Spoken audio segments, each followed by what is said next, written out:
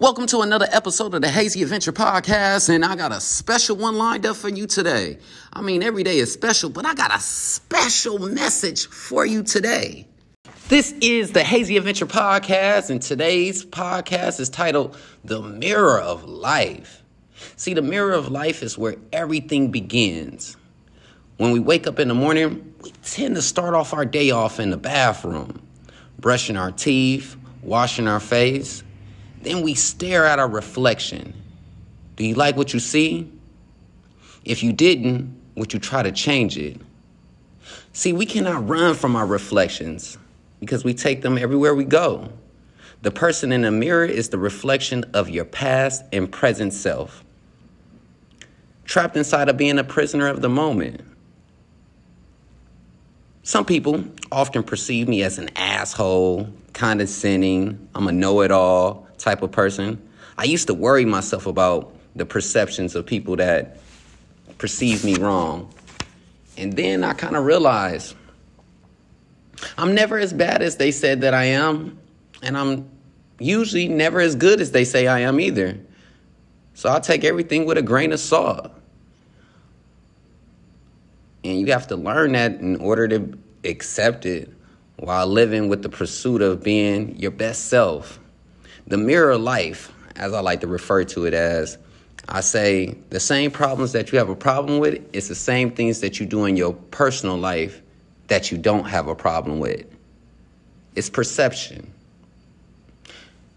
Life is about choices and living with the foregone opportunities that were missed. Instead of doing that, you decided to do this. Whatever this was, it must have made sense at the time, but life is like a movie. And you can't push rewind or fast forward. You have to one take everything. It sucks that one bad decision can affect everything, from the route that you take in life to even the way that you're perceived. Sometimes I wish I can go back in my past and change everything, from the way that I was raised, even my childhood mentality, so that I can come back to the present without a conflict happening inside of me. Me versus myself is the only way to explain a fight that's happening inside of me when there's nothing to gain. No one can win when you're mad at yourself. I wish my anger could be directed towards somebody else, but it can't. I'm the person that I gotta look in the mirror and be happy to see, because how can I bring someone along when I'm not happy with me?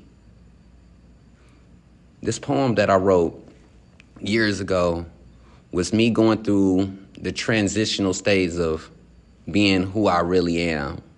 See, I used to hide myself away from certain situations because I was told not to talk. I'm the only child, and I always believed in staying in a child's place. But as I got older and I matured myself, I realized that I'm held accountable for the things that I do and the things that I don't do, the things that I say and the things that I don't say. And because I take up on the responsibility of being a responsible person, I realize that it's not beneficial to give people what they want when they still gonna need stuff. So the needing that I like to identify, I'll tell people all the time, I don't give people what they want, I give people what they need. Like the unraveling the story, like I can give you food, but if I teach you how to actually grow and get your own food, then that's a better lesson than me just giving you something one time. See, the mirror of life is understanding that in order to kind of live in a better universe, we can all go off on survival mentalities of you just get over on somebody to get to the next stages of life. But is that a life you really want to live in? Is that life make you paranoid with fear and anxiety, knowing that anybody could be out to get you because that's the perception that you give off? Do you want to live in a world in which people are loving and people actually care about each other as opposed to getting over somebody? Because if you care about that world, you have to be a reflection of the personality that you want to see in it. Don't put the responsibility of this world being a better place on anybody but yourself first. Because most people want to act, most people want to pretend, Anybody can tell you anything when times are good, but can they tell you those same things when things aren't that good?